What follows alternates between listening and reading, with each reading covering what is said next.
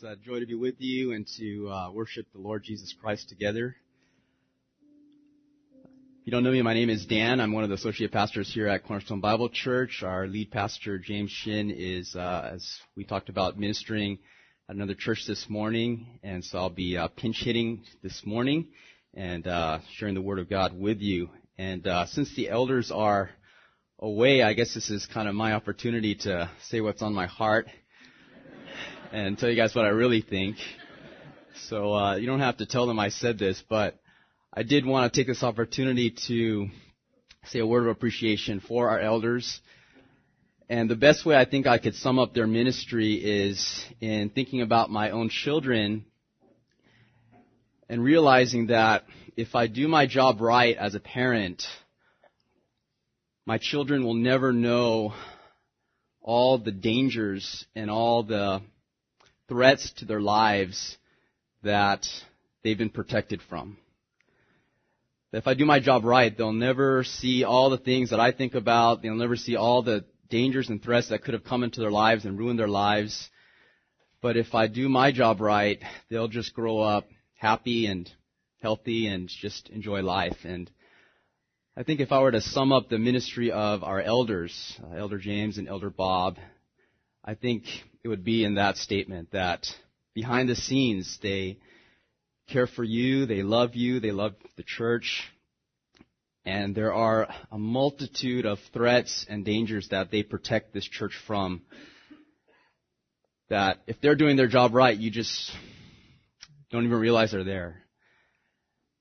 And I think that's a testimony to their ministry, is that most of us, if we come to Cornerstone Bible Church, we're happy, we're healthy, we're growing in the Lord, and we don't even recognize all the things that could have come into this church and destroyed this church from within. And that's because they've engaged in such diligent labor over us to watch over us. And so we are not here to exalt any man. We don't believe that men are special, but we do believe that the work is special. And so I did want to take this opportunity, since they're not here, to embarrass them, but just to appreciate the elders of this church and to encourage you that you glorify God when you appreciate your elders and when you appreciate the work that they do for you. And I especially wanted to say a word of appreciation for the ministry that goes on in this pulpit week after week.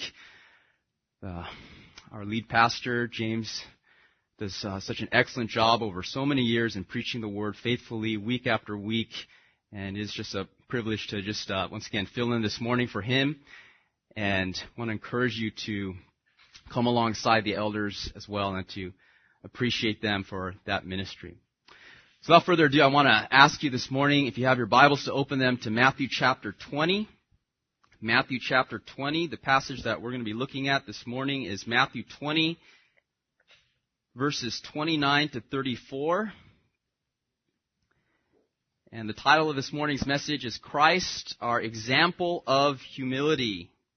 Christ, our example of humility. Matthew 20, verses 29 to 34. Let's read it together. And as they were going out from Jericho, a great multitude followed him. And behold, two blind men sitting by the road, hearing that Jesus was passing by, cried out, saying, Lord, have mercy on us, Son of David. And the multitude sternly told them to be quiet, but they cried out all the more, saying, Lord, have mercy on us, Son of David. And Jesus stopped and called them and said, What do you want me to do for you? They said to him, Lord, we want our eyes to be opened. And moved with compassion, Jesus touched their eyes, and immediately they regained their sight and followed him. And from the simple reading of this passage, we understand that this is a very simple and straightforward passage. It is a story of Jesus healing two blind men. Jesus is exiting Jericho. He is about to enter into Jerusalem in Matthew 21. It is in Jerusalem that he's going to be tried by unjust men. It is in Jerusalem that he's going to give his life on the cross as a ransom for many. It is in Jerusalem that he's going to rise on the third day from the grave. So we are here entering into the final week of Christ's life and ministry here on earth. For 3 years he's been preaching. For 3 years he's been teaching. For 3 years he's been healing, performing many miracles. This is now entering into the final week of his life and ministry. And as Jesus enters into Jerusalem, he encounters two blind men who cry out to him, "Lord, have mercy on us, Son of David." The multitude following Jesus tells them to be quiet. They keep going and they say, "Lord, have mercy on us, Son of David." Jesus stops and heals them. Now that, if you look at that story, is a very simple story. There's nothing complicated about it. There's no real, seems to be interpretive issues. It's a simple story of Jesus healing two blind men. The question that I had when I studied this passage is the simple question, why? Why does Matthew include this account of Christ healing two blind men? And why does he see fit to put it at this particular juncture in his gospel record? Why is this here? What does this have to teach us? To help you understand why I asked that question, keep your finger in Matthew 20 and turn back to Matthew chapter 9. Matthew chapter 9. We'll return to Matthew 20 in just a minute.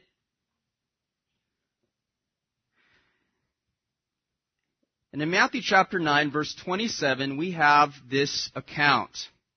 "And as Jesus passed on from there, two blind men followed him, crying out and saying, 'Have mercy on us, Son of David.'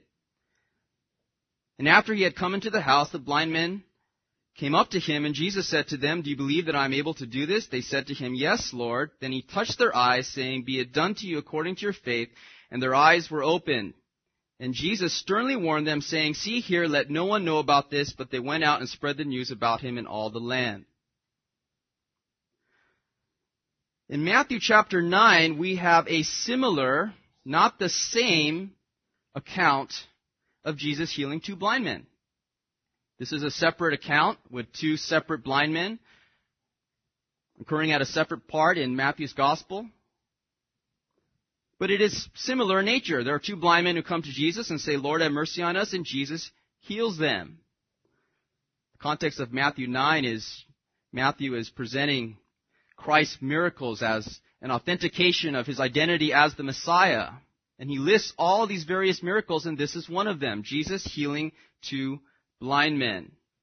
We're not surprised to find that there are two sets of two blind men in Jesus' life. Blindness was a very common disease in that day and era.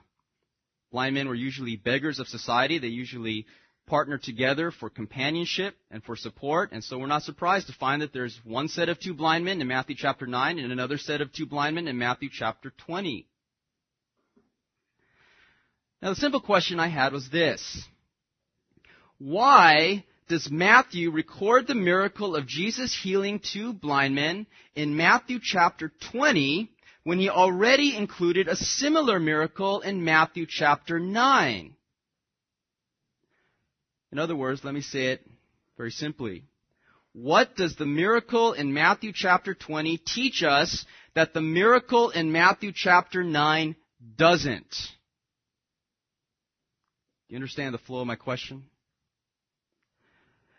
Matthew has already, through the record of Jesus healing two blind men in Matthew chapter 9, established the fact that Jesus is the Messiah, that he has fulfilled the Old Testament scripture, that he has authenticated his identity as the coming one, the promised one of Israel, that he has demonstrated the fact that he is the Son of God.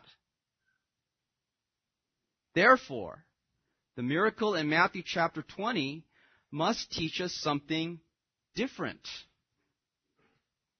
than what Matthew has already established in Matthew chapter 9.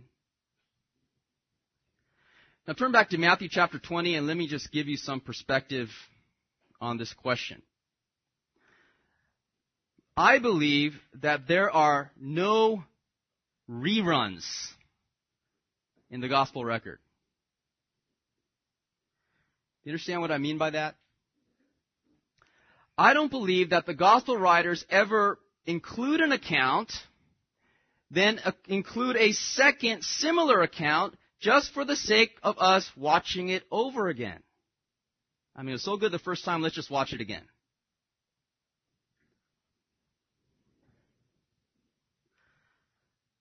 I don't believe that the gospel records ever give us reruns. Instead, every account is we might say, a new episode. Every account has something new to teach us. Every account has something fresh to say. Every account has some new insight on Christ's life and character, some fresh perspective as to the beauty and the glory of our Lord Jesus Christ. For example, in Matthew chapter 14, you have the feeding of the 5,000, and in Matthew chapter 15, you have the feeding of the 4,000. Now, it's easy for us to look at that and say, well, that's a rerun, right? I mean, we can kind of watch the second account just like we would the first account, like a rerun. I mean, we're paying half attention. We're kind of saying, well, this is great, but I've seen it before. But the truth is that this is not a rerun. The feeding of the 5,000 occurs in the Jewish region near Nazareth. The feeding of the 4,000 occurs in the Gentile region of Tyre and Sidon. Therefore, the feeding of the 5,000 is meant to demonstrate Jesus is the Messiah to the Jewish people, while the feeding of the 4,000 is meant to demonstrate that Jesus will be the Messiah who has a ministry also to the Gentile world. It's not a rerun. It's a fresh episode. Now, what does that have to do with our passage? It's easy for us to come to Matthew chapter 20 and to say this is a rerun. We've seen this before back in Matthew chapter 9, and this is meant simply to teach us that Jesus is the Messiah. But to do that would be to miss the whole point of why Matthew includes this passage. So back to my original question. What does the two blind men in Matthew chapter 20 have to teach us that the two blind men in Matthew chapter 9 does not? And by the way, I'll just insert this here. The gospel writers had so much material on the life and the ministry of Jesus Christ that there's no way that they would give us a rerun. John said in John 21:25 that there are also many other things which Jesus did, which if they were written in detail, even the world itself would not contain the books which were written. They had so many things that they could have written about Jesus' life that there's no way that they would waste time just repeating material. They carefully selected certain accounts from Christ's life and ministry in order to demonstrate a certain purpose. And we find this careful and orderly arrangement of Christ's life and miracles in the gospel records. So, as we come to Matthew chapter 20, a legitimate question we ask is why? Why is this miracle here? Now, for the answer to that question, I'm going to do what I usually do when I want to resolve an interpretive issue, and that is to carefully examine the context. I believe that context is king when it comes to biblical interpretation. If you were to ask me what are the first three rules of interpreting a passage, I would say to you, number 1 is context, number 2 is context, and number 3 is context. Context is the environment in which a given unit of thought exists, and context is determinative, in most cases, in understanding a passage. If I gave you an example, the simple words, come here, could mean a variety of different things depending on the context. If I'm speaking it to my wife and I have a box of chocolates with me, it could mean, come here, darling, I have bought a box of chocolates for you. If it was, the context was, I'm standing next to a broken window with a baseball hole through it and there are two guilty-looking kids on the other side of the room with a bat, and I say, come here, then it means entirely different. The same two words, but the meaning entirely changes depending on the context. So anytime we go to a biblical passage, we want to ask, what is the context? to determine the meaning of the text. What is the context of Matthew chapter 20, verses 29 to 34? Well, let's just examine the near context in verses 25 to 28.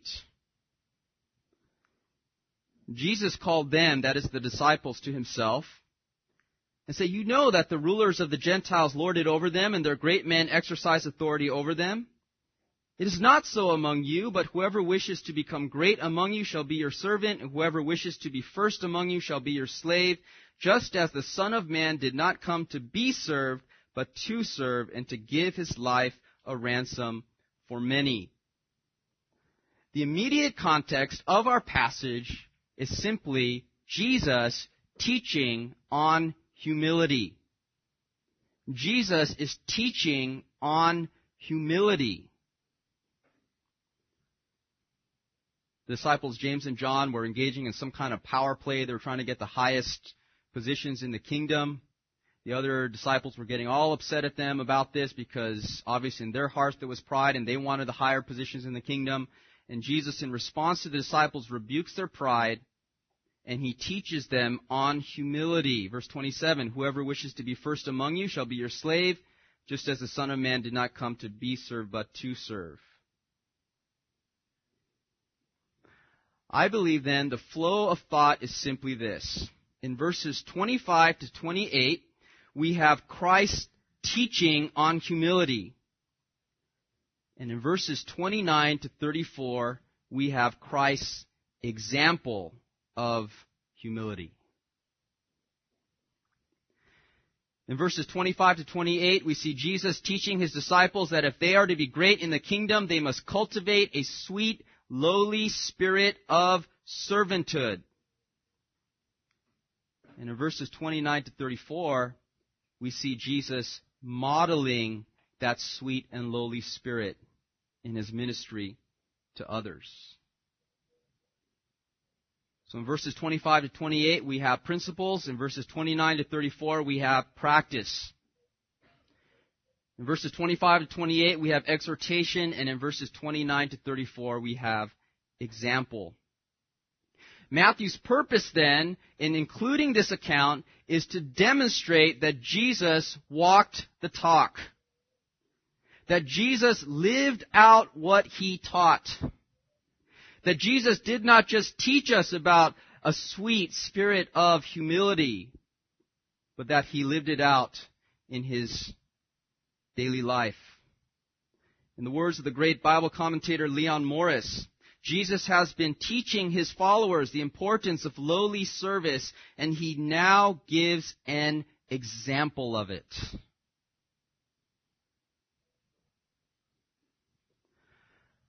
Now, do you see how this passage is not a rerun of Matthew chapter 9? In Matthew chapter 9, Matthew was concerned about establishing the credentials of the Messiah through listing his miraculous works. In Matthew chapter 20, Matthew has already established Christ's credentials as the Messiah, and now he is teaching us of Christ's example of humility. Matthew's concern is to show us that as Jesus went to the cross, he walked the path of lowly service, and he not only taught about humility, he lived it. Now, what then does this passage teach us about Christ-like humility? I want us, as we look at this passage, to see three features of Christ-like humility. That we may both worship our Lord Jesus Christ and that we may grow more humble ourselves. And I think it just goes without saying that pride is one of the greatest problems in the church today, and that each of us, no matter how long we've been following Christ, need to grow in Christ-like humility. Pride comes in so many shapes and sizes. There's so many dimensions to pride. As I even reflected on my own Christian life and thought about how many times I've sought to put pride to death, and almost like that little game at Chuck E. Cheese where the little monsters keep popping up, and when you hit one, another one pops up. I think that, man, I just killed pride and I just humbled myself, and then another aspect of pride pops up. And it is a continual battle against pride and a continual pursuit of Christ-like humility. And pride comes in so many different shapes and sizes. There's male pride and there's female pride. There's youthful pride and there's elderly pride. There's people who are prideful that they're educated. There's people who's prideful that they're not educated. There's musical pride and there's athletic pride.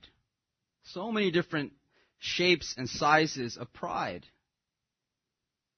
And for us, who by the grace of God are seeking to put pride to death and to cultivate a heart of humility, this passage is immensely useful and helpful to us because it models for us what Christ-like humility really looks like. Let's look at 3 features of Christ-like humility. First of all, humility sees the small among the great. Humility sees the small among the great. Verse 29. And as they were going out from Jericho, a great multitude followed him. And behold, 2 blind men sitting by the road, hearing that Jesus was passing by, cried out, saying, Lord, have mercy on us, Son of David. Now, I believe here that the contrast is as clear as it is startling. Here Jesus is in the middle of a big crowd. Matthew says it was a great multitude. You can picture the crowd, many people crowding around Jesus Christ. Here Jesus is going to a big city, Jerusalem, the capital of the Jews. He's going to meet and talk with big, important people such as Pharisees and religious leaders and governors, and political leaders. Here Jesus is on his way to accomplish big things, nothing less than the salvation of the elect, the culmination of all redemptive history. And Jesus is a week away. The setting is big crowds, a big city, big plans, big goals, big people. And here you have 2 small people. How small? They were blind men. In Jewish society, these would have been the lowest of the low. How small? They were not just blind men, they were blind beggars. If I could put it this way, in this society, these would have been the nobodies, the classless, easily ignored. No wonder the multitude looked at these 2 blind men and said, waste of time. Verse 31, the multitude sternly told him to be quiet. Can't you see that Jesus is a big person? That he's surrounded by a big crowd? That he's heading to a big city? That he has big important things to do? He doesn't have time for little people like you. You're nobodies. You're beggars.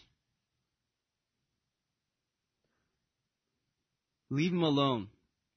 I think if the average person were there, we would have joined in and just saying, guys, let's be honest. Jesus is an important person. There's all these people. Look at all these people. They all want his attention. You really want his attention? Come on. Give him a break. Leave him alone.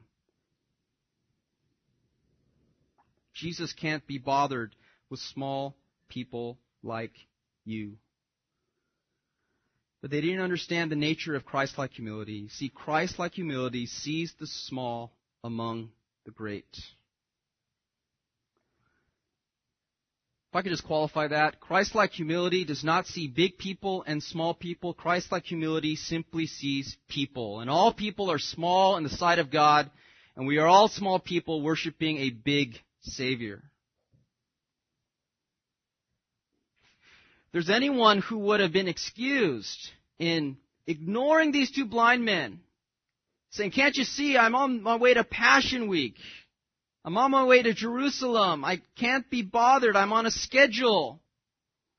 It would have been Jesus. But that wasn't his heart. One of the most startling phrases in this passage is verse 32. And Jesus stopped. He stopped. I picture it. The crowd's following, and when he stops, they all like bunch up against him, and they're stopping too. With all these big and important things going on, Jesus hit the pause button, and he said, these two blind men may be small and insignificant to the world, but they're important to me. Humility sees the small among the great. Can I ask you this morning to evaluate your heart? Are you humble? Are you humble? And what I mean by that is, do you treat people differently based on their wealth, on their education, on their economic status, or on their influence? Do you see big people and small people, and your heart is to spend your time with the big people? Because those are the people that are important, and those are the people that will help you get where you need to go. Or are you like Jesus? And if you are made in the image of God, I respect you because we're all the same. There's no little people, no big people. There's just small people worshiping a big God. Do you only like to talk to and relate to people of influence? Do you hang around the movers and the shakers? Is it your goal and your aim to achieve some higher class in society? Even in the church, do you prefer fellowship with people of a certain class, educational status, financial means, or social status? Or is your heart is just to fellowship with all believers equally because we're all equal before the cross of Jesus Christ? And it doesn't matter what your class is, what your race is, what your education is, what your age is, what your wealth is. What matters is you know Jesus. And if I know Jesus and you know Jesus, then we have a relationship.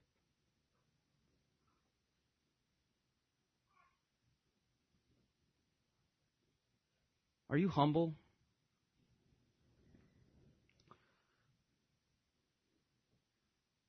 When I was in junior high, some of you heard this story, but when I was in junior high, I was the second least popular kid in school. You might ask the question, Dan, how do you know you were the second least popular kid in school? Well, it's because I knew the least popular kid in school, and he was my best friend.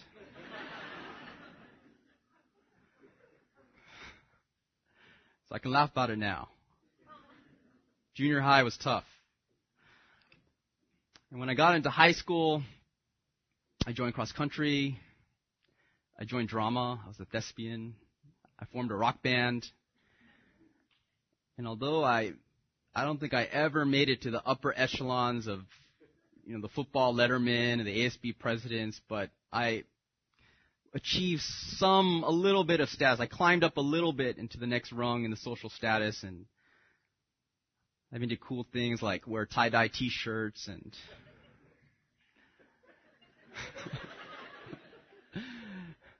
some of you don't think that's cool. I thought that was cool. The point is that through my education, I knew what it meant to be on the bottom of the social, the school class. And I knew what it meant not to be at the top, but somewhere maybe in the lower middle. I knew what it meant to climb a little bit. And we all understand that at school or in work, we have these classes. We have these ladders that mentally people rank other people. And a lot of people, their goal is to ascend this ladder, to try to attain some coolness or some admiration, to get up that ladder to a place of respect.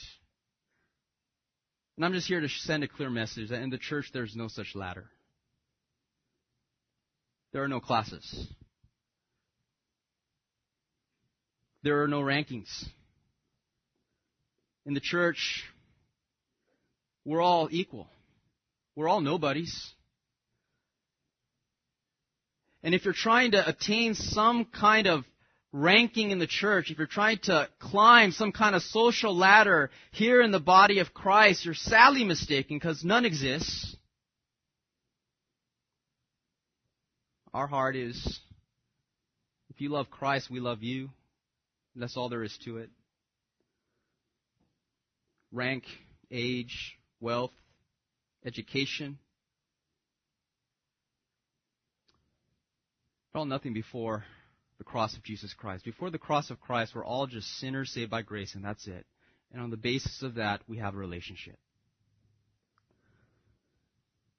Humility, first of all, sees the small among the great. Let's look at a second feature of Christ-like humility. Humility sees the individual among the crowd. Humility sees the individual among the crowd.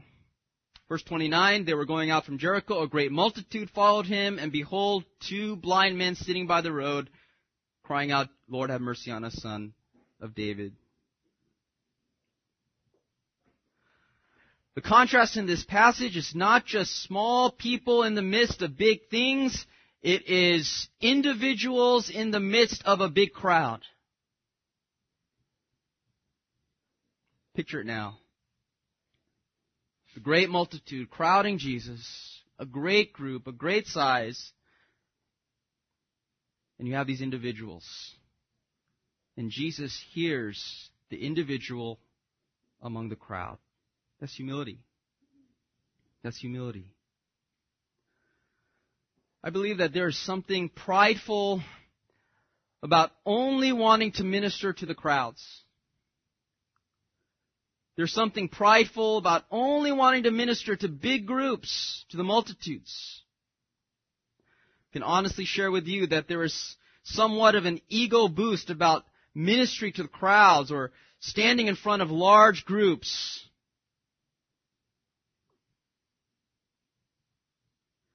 Where Christ-like humility sees individuals. Individuals. Turn back possibly one page to Matthew chapter 18.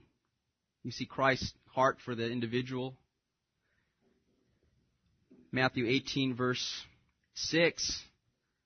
Jesus says, but whoever causes one of these little ones who believe in me to stumble, it is better for him that a heavy millstone be hung around his neck and that he be drowned. Jesus says, I'm not just concerned about the group. I'm just not concerned about the crowd. I'm concerned about the individual believer. And he calls this individual believer by this tender term, little one. You mess with one of my little ones. You mess with even one individual believer in me. It's better that you be drowned. Because I love that one. I care for that one. That's my sheep. Verse 10. See that you do not despise one of these little ones, for I say to you that their angels in heaven continually behold the face of my Father who is in heaven. Don't look down on even one single individual Christian. That is my little one. I love that one. And in verse 12, Jesus said, what do you think? If any man has 100 sheep and one of them has gone astray, does he not leave the 99 on the mountains and go and search for the one that is straying? And if it turns out that he finds it, truly I say to you, he rejoices over it more than the 99 which have not gone astray. Thus it is not the will of your Father who is in heaven that one of these little ones perish.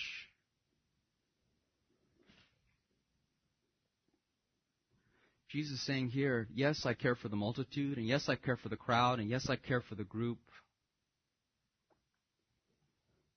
But I also have a special concern for the individual, for the one. I love every individual. Each individual believer is precious to me. And when Jesus sees Cornerstone Bible Church, I mean, some of us, with the growth of our church, might feel like when Jesus sees this church, he just sees us as a group and we're just a nameless face. When the truth is that Jesus sees each and individual one of you and knows your pains and your struggles and your hurts. just as much as he knows the concerns of the group as a whole.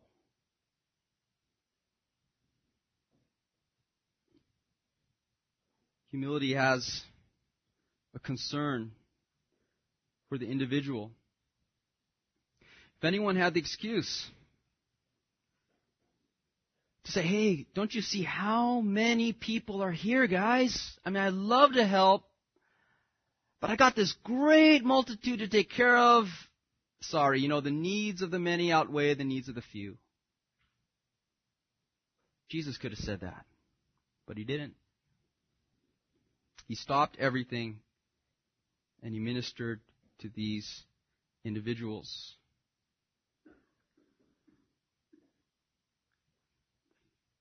For those men who are aspiring to spiritual leadership, I would say this: ministry is not about organizing things, exerting influences, accomplishing great goals. That's a part of it, but that's not the heart of it. The heart of ministry is loving people, is loving individuals. And there's no ego boost in that. And there are many times that you'll serve selflessly behind the scenes where no one will see and no one will know. But you'll be modeling the heart of Christ. Jesus had a concern for the individual in the crowd. So first of all, humility sees the small among the great. Secondly, humility sees the individual in the crowd. And thirdly, a third feature of Christ-like humility is that humility feels your pain in my heart. Humility feels your pain in my heart. Verse 32. And Jesus stopped and called them and said, "What do you want me to do for you?" They said to him, "Lord, we want our eyes to be opened." And moved with compassion, Jesus touched their eyes, and immediately they regained their sight and followed him. I'm impressed here at what the text does not say. The text does not say, Jesus said, "Aha, okay, I'll heal you. It's done. See you later." The text does not say that Jesus addressed these men and said, "Okay, men, I have 2 minutes exactly. Then I got to get back on schedule. Got to get to Jerusalem. Accomplish big things." Jesus didn't even say, "Well, absolutely. I mean, I'm God. You're man. Here you go. Done deal. Let's shake hands on it."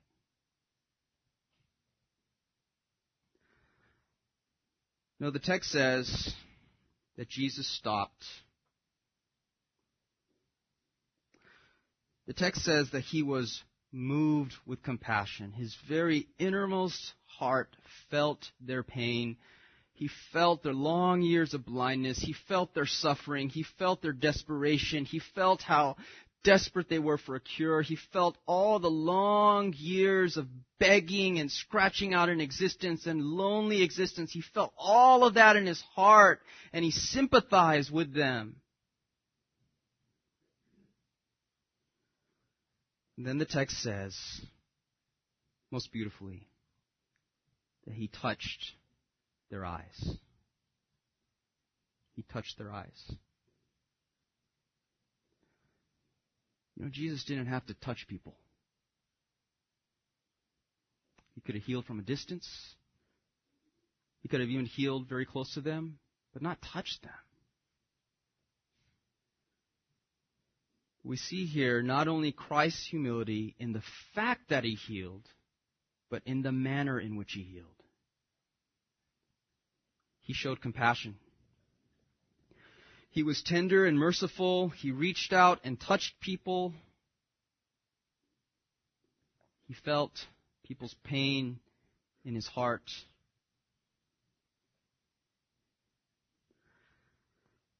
Compassion has been called your pain in my heart. And there is something wonderfully humble about compassion. A humble person is also a compassionate person. A prideful person likes to give quick answers, likes to treat people as business commodities. A prideful person has no sense of feeling other people's pain in his heart. A humble person, like Jesus, has a soft heart. I've said to men, and I believe another pastor said this, that we need to have tough skins and tender hearts. We need to be strong on the outside, and yet on the inside we need to bleed with people. We need to feel their pain. Jesus was compassionate. Can I say to you, men and women, many of you who are very successful in the world today, that there is a downside to every success. And I say this as one who has known both success and failure in my life. And the downside to experiencing success is a temptation to lack compassion. If you are smart and educated, it is difficult for you to have compassion upon those who are not smart and not educated. If you are financially successful, it is difficult for you to have compassion upon those who don't have any money. If a healthy life is all that you've known, it is difficult for you to have compassion upon those who are sick. But would you look at Jesus? Jesus never experienced blindness by himself, and yet he was able to have compassion upon those who have been blind all their life. Why? Because he was humble. He was humble.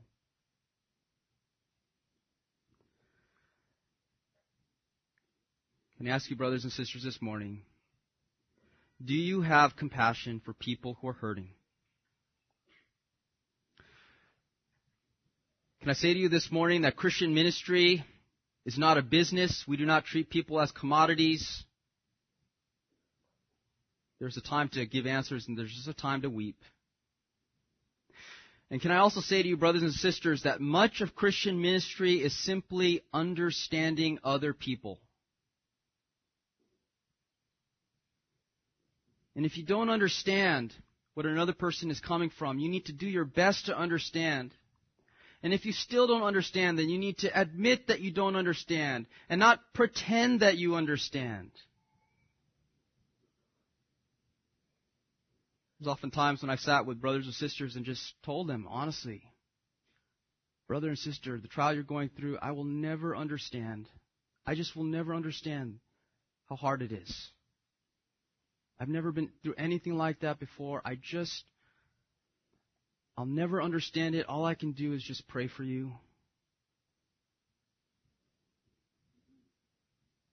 But how easy it is in pride just to give quick answers, snap decisions, instead of trying to understand where other people are coming from. That's not Jesus. This wasn't a transaction to Jesus Christ. This was Christ's compassionate heart on display. If we are going to be like Jesus Christ, we need to feel other people's hurt in our hearts.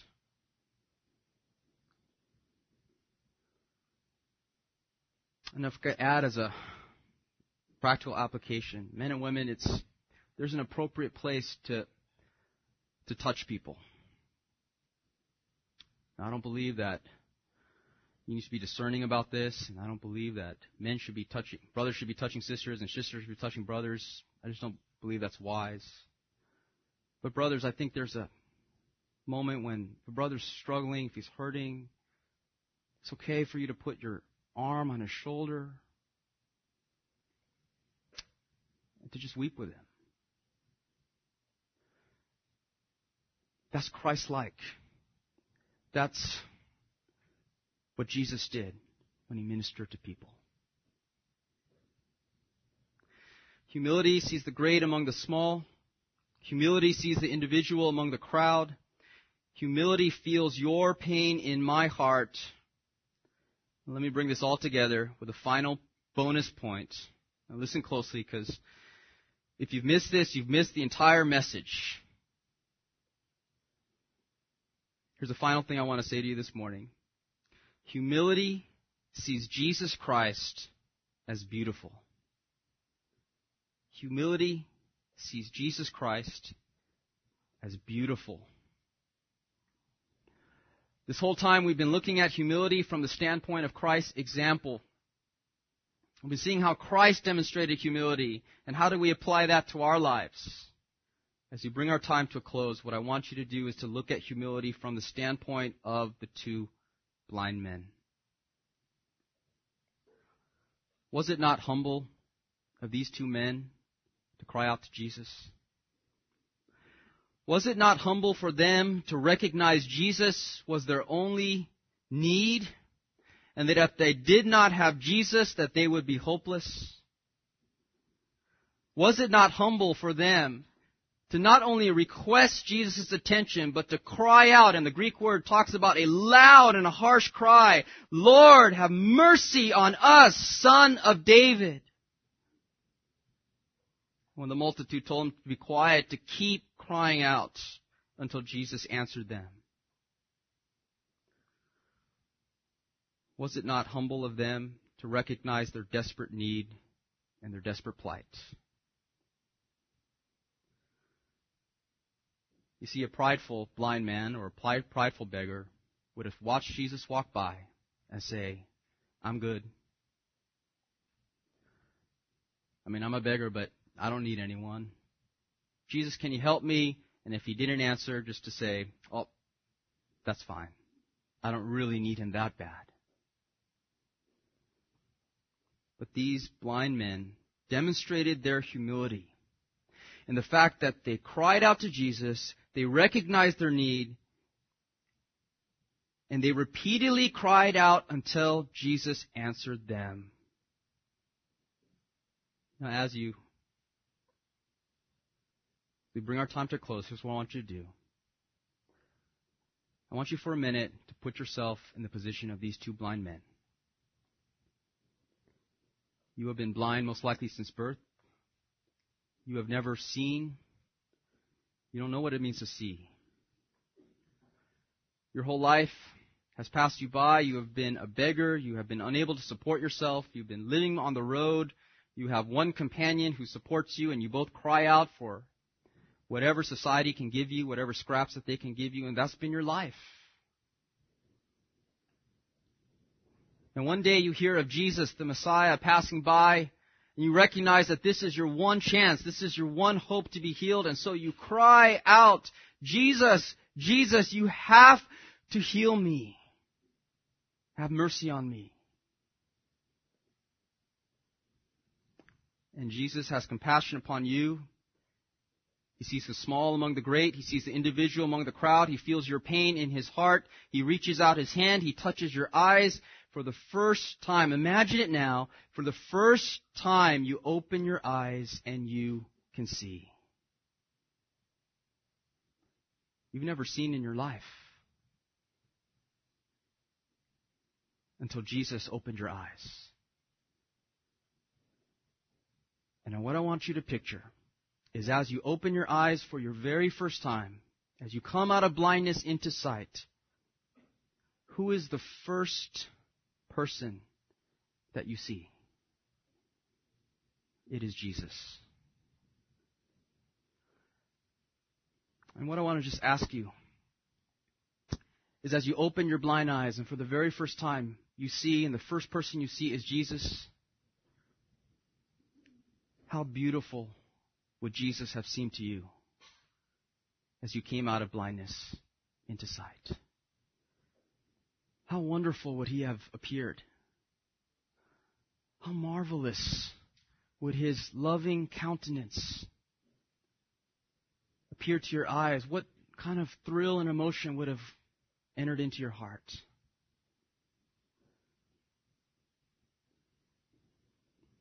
And brothers and sisters, what I want to say to you this morning is that if you are a believer in Christ, you have experienced a similar miracle You were blind, and you were dead, and you were destitute in your sins. You were a spiritual beggar without any righteousness of your own, and then one day you recognized your need. You saw the opportunity to come to Christ. You cried out to Him, Lord, have mercy on me, a sinner. And Jesus saw the small among the great. He saw you as an individual among the crowd. He felt your pain in His heart. He reached out, He touched you and opened your eyes, and for the very first time you saw, and the first person you saw was Jesus. And Jesus at that moment appeared more beautiful to you than any treasure here on earth, more beautiful to you than houses or money or land, more beautiful to you than any type of academic or educational achievement. He appeared to be the great treasure, and you gave up everything to follow Him. And that's what these blind men did. You see? They saw Jesus, and it says at the end of the passage, they regained their sight, and don't miss those last two words, they followed Him. Why? Because they were duty-bound? Why? Because they had to know. Because they saw for the first time, and they were captured by His beauty. And so they said, I'll give up everything. And what they had to give up wasn't all that a lot, wasn't all that impressive. A life of begging. They gave up everything. And they followed Him. Brothers and sisters, is this not similar to the miracle of sight that has been performed in your life as a believer? And so, what I want to say to you as we respond to this text is, brothers and sisters, let's be humble. Let's be humble because Jesus is humble, because we want to follow in His footsteps. Let's be humble because Jesus wants us to be humble and not to fight over positions of pride and self-exaltation. Let's be humble because, brothers and sisters, being humble is the best way and the only way to see and savor the beauty of Jesus Christ. And to see Jesus is to see Him as our all-surpassing treasure, and to give up everything to follow Him. Let's bow in prayer together.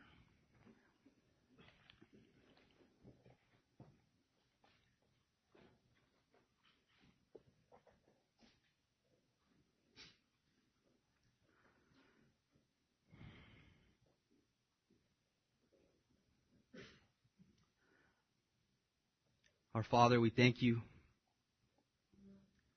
for this precious look at the beauty of our Savior Jesus Christ.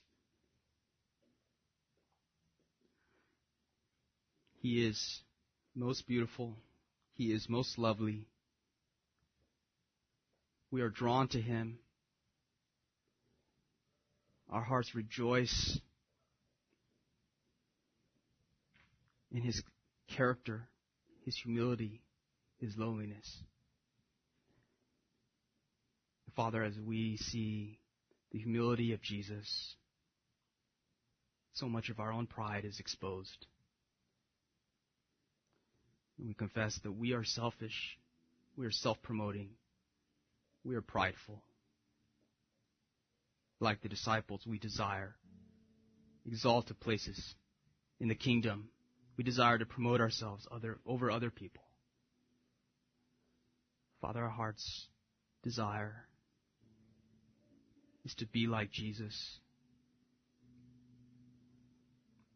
And in humbling ourselves before Jesus, to see Him as lovely and beautiful. So, Father, would You perform this work in our hearts? We give You all the glory for this time. In Jesus' name, amen.